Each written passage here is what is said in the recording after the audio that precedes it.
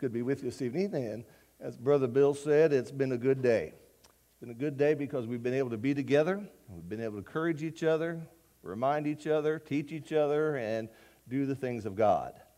This is considered Super Sunday in the world of football. The big game on tonight, and you'll get home in plenty of time, I guarantee you that. And we'll talk about that. But, you know, for us, last Sunday was Super Sunday. And today is Super Sunday. If God gives us another Sunday, it will be a Super Sunday. What makes it super is that we get to be in the presence of Jehovah. What makes it special is that we get to read the words of heaven. What makes it special is that we put our thoughts out of this world into a place God wants us to be. And so in that regard, it is super that we're here. And tomorrow is Valentine's Day. It's the day when we get flowers and candy and cards to those we love. I was talking to Chloe the other day, and she talked about how busy she is at the flower shop. XM Radio has been advertising the 50 greatest love songs of all time. That'd be a hard list to make. But someone responded with songs that would never make the list. Here are some songs. These are real songs. I wouldn't take her to a dog fight because I'm afraid she'd win. I'm so miserable without you, it's just like having you around here. That's just, how can I miss you if you don't go away? But my favorite, and I've got to listen to the song, because this is a Mel Tillis song. How come your dog don't bite nobody but me? That's just kind of interesting, isn't it? But when we think about the subject of love, that is a running theme throughout the Bible. John tells us in 1 John 4 that God is love. The greatest commandment, Jesus says, to love the Lord your God with all that you are, your heart, your mind, your soul. We're reminded of John 3:16, God so loved the world. But we also know that love can be difficult and love can be hard. We have expressions. Sometimes we talk about tough love in the family. Paul would say in the book of 1 Corinthians 13, to serve without love is of no value whatsoever. In Revelation, we read about Ephesus who lost their first love. We got examples such as Jonah, the elder brother in Luke 15. And for a lot of us, it's the toxic coworker, the nosy neighbor, the church member who interrogates us with thousands of questions, the judgmental family member, and it pushes our limits. And sometimes we look at this idea and we think love can be very, very hard. I like a little church sign that said one time, God loves you and we're trying our best. And that kind of sums it up. So because of scheduling, the way things are, the next 3 Sundays, tonight and the next 2 Sunday nights, I'm preaching the nights. And it's been a while since I had a little series. So I'm going to do a little series, and we're going to call it The Trouble with Love. And we're going to be looking at some things the Bible teaches about that. There are times we just don't feel like loving. There are times when we don't feel like forgiving. There's times when we don't want to turn the other cheek. There are times when extending the second chance just isn't in our book of things. And this love stuff can be very, very difficult for us. And so as we talk about these things and look at some things the Bible teaches, we hope that this series will be helpful for us as we consider some things. We begin, first of all, by understanding that everybody needs love. All of us do. We come into the world that way, needing to be fed, needing to be held, needing to be named, needing somebody to take care of us, to affirm us. Everybody needs love. The child that comes home and screams as he walks in the door, I'm home, is wanting to have some affirmation and love. The teenager has a hard time adjusting, feels awkward, is looking for love and acceptance. The husband and wife who sit across from a table in a restaurant just in silence is looking for love. The elderly person who sits by her telephone and goes to the mailbox 3 times in a day is looking for somebody to love her. And this includes the people we deem unlovable. This includes those that we may not like. Everybody needs love. Secondly, it's hard to understand God's love. And that's really true. When we think about how the Bible describes love, we often get the idea of romance and candlesticks and emotion. I like how some children describe love when they were asked, what does love mean? Mary, age 6, says, love is when your puppy licks your face even after you left him all day long. Danny, age 8, says, love was when my mom makes coffee for my dad and she takes a sip before giving it to him just to make sure it's okay. Carl says, love is when a girl puts on smelly stuff and a boy puts on smelly stuff and they go out and smell each other. That's how the world defines love, isn't it? But when we come to the Bible, God uses a different word. It's a word that's on top of the mountain. It's agape. And it means a choice. I don't love you because you've done something for me. I love you because I have chosen that. And this love is not a feeling, but it's a choice. And God loves us to the fullest. There's nothing you can do to make God love you more than what he does. And all through the Bible, God demonstrates his love, and he demonstrates it by actions. Romans 5, verse 8 says, while we were yet sinners, God sent Jesus. He demonstrated that. The cross, the thorns, the blood, that all demonstrates that God loves us.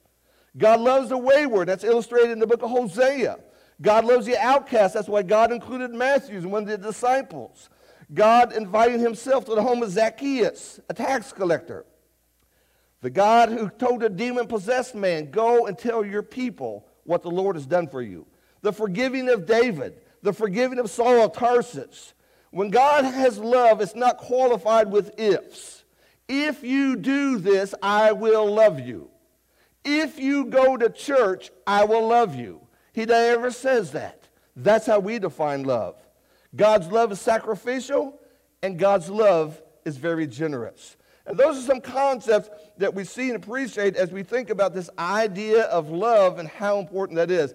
And so this evening, what we're going to do, we're going to talk about loving your enemies. Loving your enemies. And let me say this at the very beginning, because whenever I've mentioned this subject in classes or things, I've had brethren come up to me and say, I have no enemies. Well, maybe you are not the one who perpetuates it and causes it. But if you're a disciple of Jesus, the world doesn't like you. Jesus said they like the darkness rather than the light. And for you and I to walk through this life and says, you know what? I don't have an enemy in the world. Maybe I better look at my light. Maybe I'm not being an influence like I should be. As we're going to talk about this evening, as we go to the Gospel of Luke, chapter 22, I encourage you to take your Bible, turn to Luke chapter 22. We'll be reading that in just a minute. Jesus had enemies. It wasn't because of Jesus. It was because of the enemies. And we need to see and appreciate that. So when we introduce this subject, loving our enemies, how do we love those who don't like us?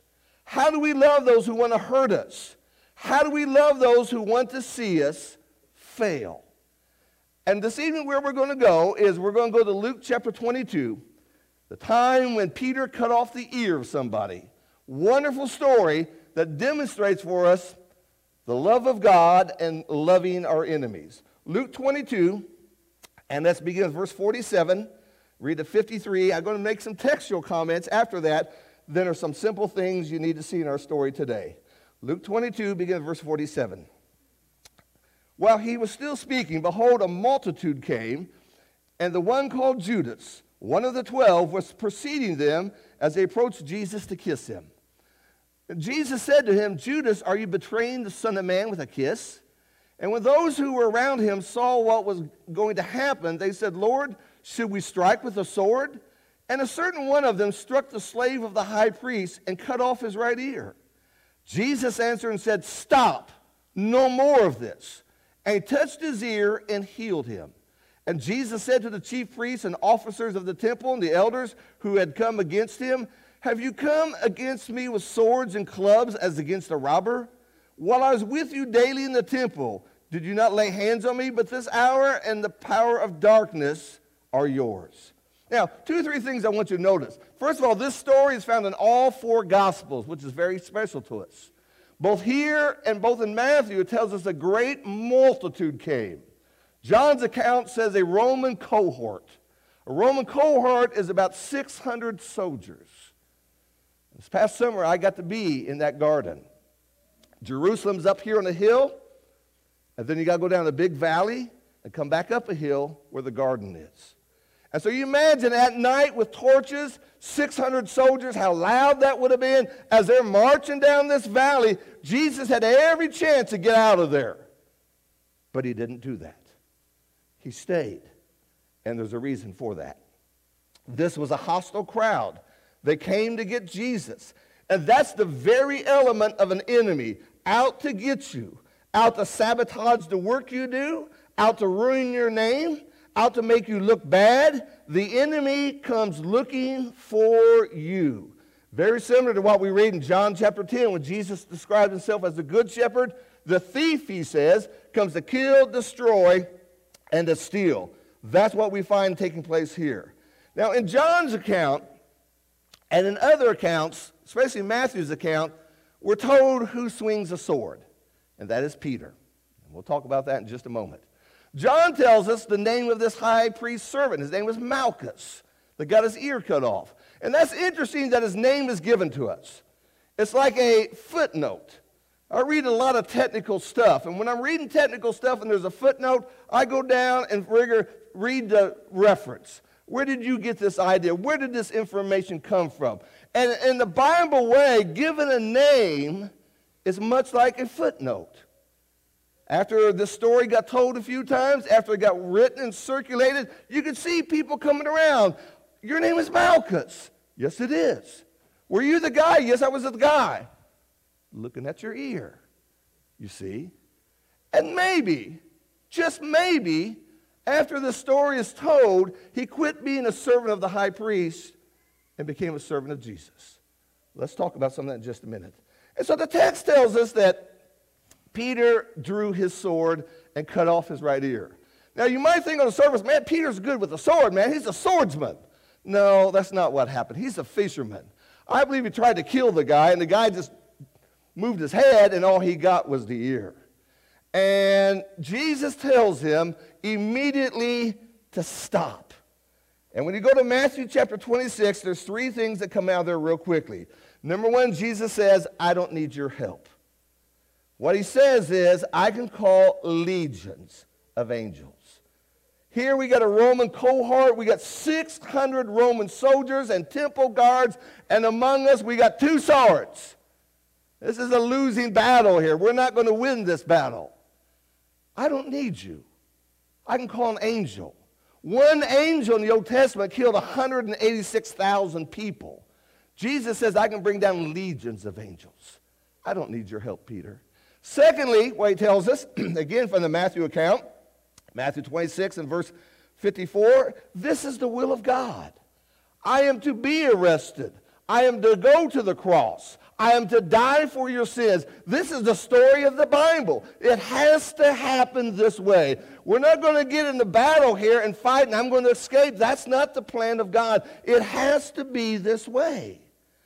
And then the third thing he tells them is you're going to die. Matthew's account says if you live by the sword, you're going to die by the sword. Here a fisherman with a sword and a Roman soldier in his guard who's a professional soldier with a sword. Who's going to win? Peter doesn't have a chance. So the soldiers were merely doing their job. Peter fighting the wrong enemy with the wrong weapon and for the wrong reason. And here, right before the cross, Jesus does his last miracle. He heals the ear of this high priest servant. And 3 things come out of that real quickly. Number one, it diffused a tense situation. Jesus did not condone what Peter was doing. Peter was doing something that was right. The Lord would say, let's get all their ears off. He didn't do that. He was not condoning. This easily could have been a very bad situation. Secondly, it showed that Jesus was not the enemy. I'm not resisting arrest here. I'm not fleeing from this. And I'm going to put this man's ear back on. One has to wonder what Malchus felt like.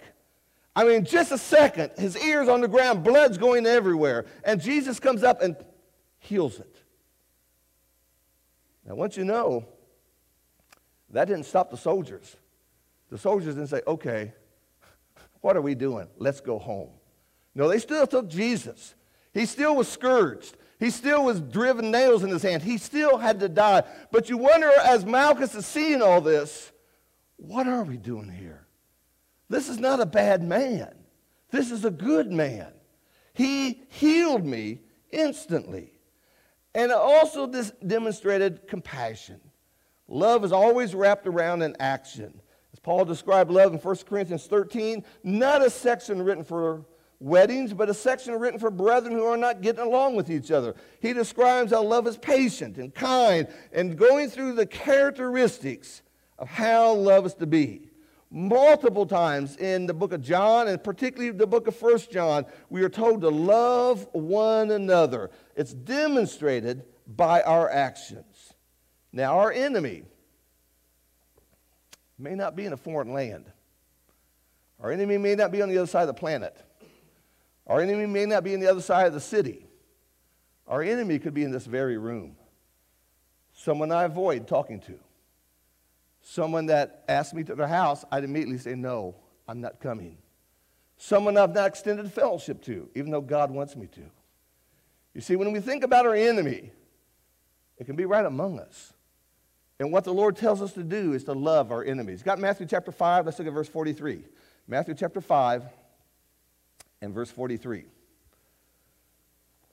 Here, as we're in the midst of the Sermon on the Mount, Jesus says in verse 43, you have heard that it was said, you shall love your neighbor and hate your enemy.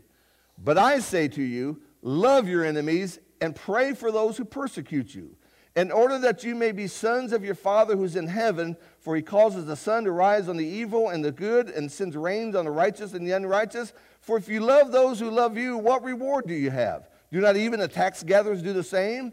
And if you greet your brothers only, what do you do more than others? Do not even the Gentiles do the same? Therefore you are to be perfect. Complete would be the word. As your heavenly Father is perfect. Not only did Jesus give this command, we are to love our enemies, but what we're seeing here in this garden scene is that Jesus Christ is demonstrating this. He's shown this love that we should have. Now, what I want us to look at is 3 reasons, 3 ways we can love our enemies. First thing, we must be careful who and how we defend. You see, Peter had good intentions, but he made the situation worse. If Jesus hadn't calmed things down real quickly, all the apostles could have been killed right then, right there. It could have been just a disaster. Good intentions are not enough. And so what we see and appreciate is that zeal without boundaries leads to violence and unkind acts. And zeal without boundaries conceals the love that we are to show. Don't ever use wrong, don't ever become wrong to defeat wrong. And that's what we need to see. In the book of Philippians in chapter 1, let's grab this verse real quickly. In Philippians chapter 1, we see that the Apostle Paul said that he was set for the defense of the gospel. Philippians 1 verse 7, for it's only right for me to feel this way about you all because I have you in my heart, since both in my imprisonment and in the defense and confirmation of the gospel, you're all partakers of the grace with me. But do you notice what Paul never did? Paul went to some cities where there were so many idols. You walk up and down the main road, idol after idol after idol, even idols to the unknown God, in case we forgot one. You never see the Apostle Paul flipping a rope up around, pulling them down. That's wrong. That's wrong. You don't see him do that, do you? Paul never became wrong to fight wrong. You never find Paul attacking someone's character. You never find Paul doing things that just is not right. You see, we must be careful who and how we defend. Got your Bible now? Turn with me to the book of Romans, chapter 12. This will carry over to the next point as well. Romans chapter 12. Let's begin at verse 19. Romans 12, verse 19. Verse 18 says, if possible, so far as it depends on you, be at peace with all men.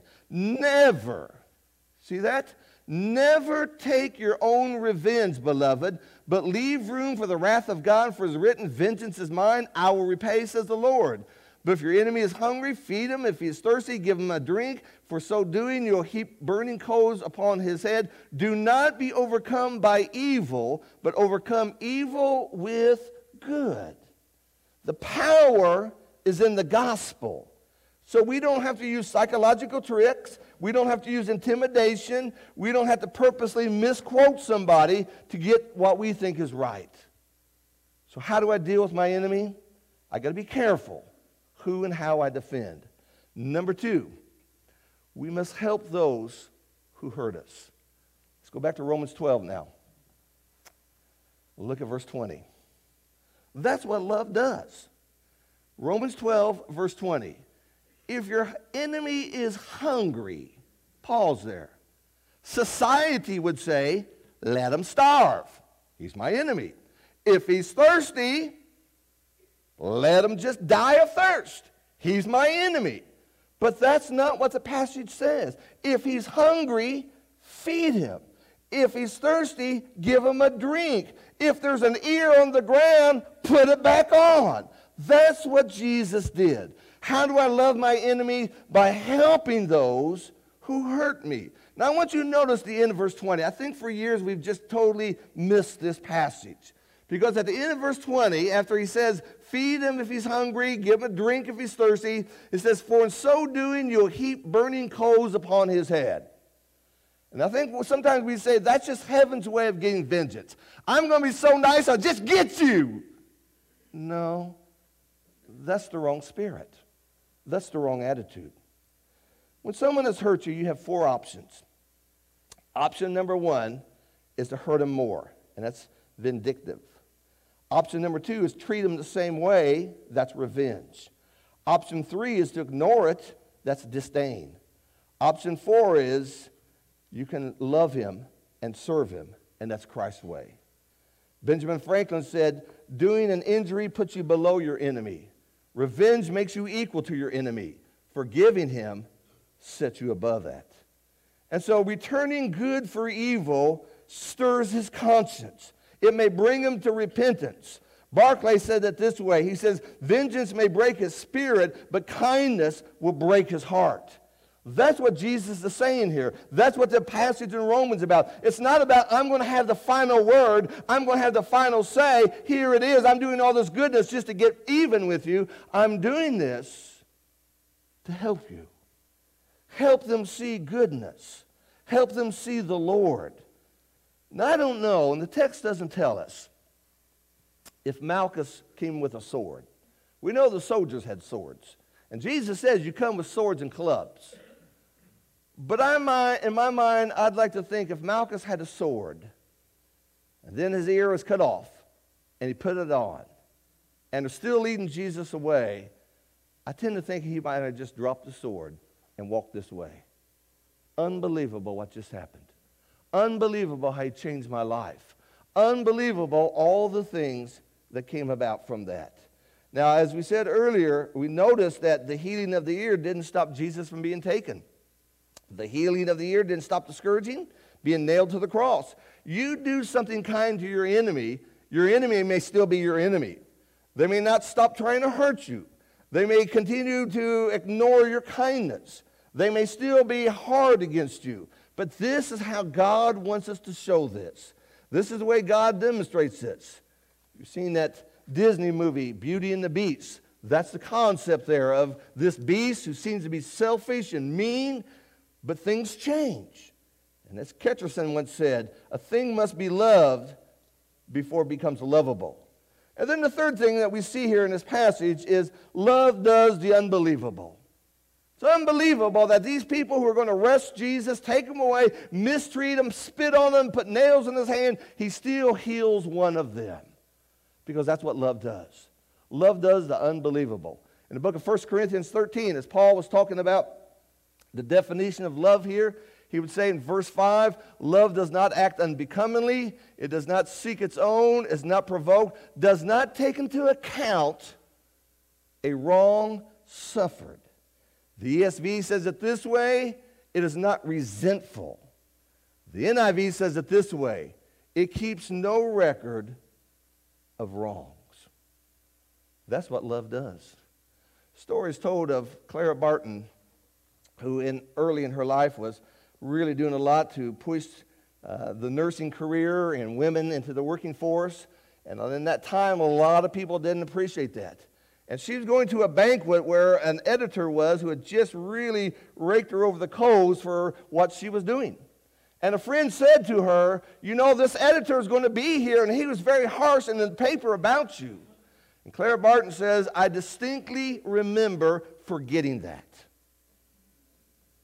That's what we do. How do I love my enemy?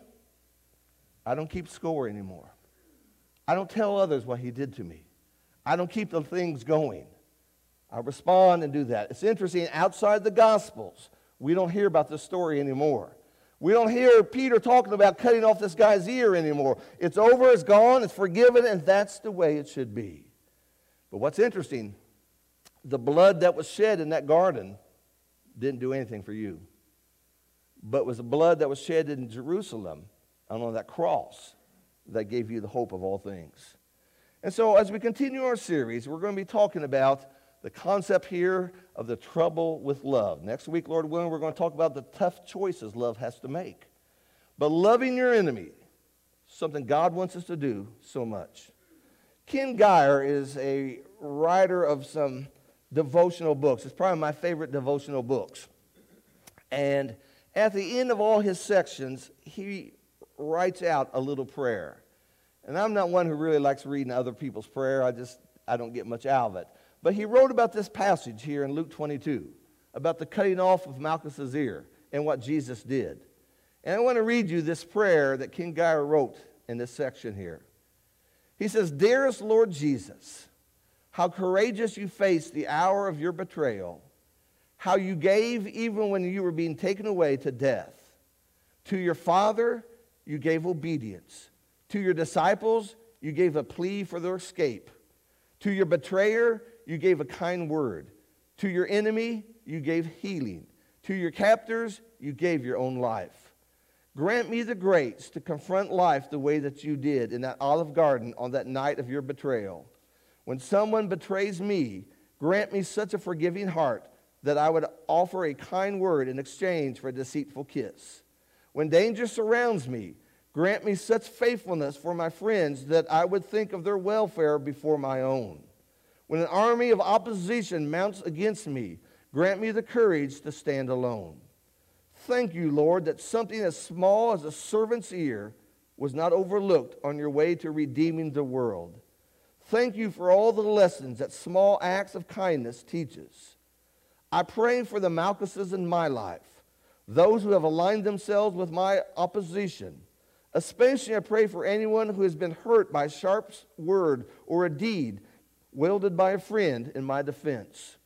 Help me to show kindness to that person, even if it is a very small act of kindness. And in your powerful name, I pray that I would be used to show kindness to other people. Thank you, Lord Jesus, for all you've shown me of your glory. From the glory you revealed at the wedding in Cana to the glory you revealed in the Garden of Gethsemane. Open my eyes that I may see more. Open my heart that I may bring to my knees and worship a truly, truly incredible Savior. Loving your enemy. This thing called love is tough sometimes. But that's what God calls us to be. Not to just do what everyone else is doing around us, not to do what everyone is doing on Facebook, but to do what Jesus would do. And I dare say, and I'm thankful, I was not there in that garden, and I was in the shoes of Jesus. Had that ear fallen to the ground, I might just stepped on it and say, you get that. But he didn't do that. And how easy it is for us when we are hurt only to think of ourselves and to think of our hurt rather than the one hurting, that he really has a greater issue. He really has a greater pain, and that he needs Jesus. So that's our thoughts for this evening. I hope it gives you some things to kind of chew on and consider as we think about our little journey we're going to do about love. If you're here this evening and we can help you in any way, these are not easy lessons. It's real easy to stand where I'm standing and talk about you need to love your enemies. Then you go to work tomorrow, or you walk down that hallway of the school, and you think, okay, there they are. They're in my face. And to understand what Jesus did alone in that garden was what you and I need to do. and to walk with him. If we can be of any help to you, won't you come as we stand and as we sing?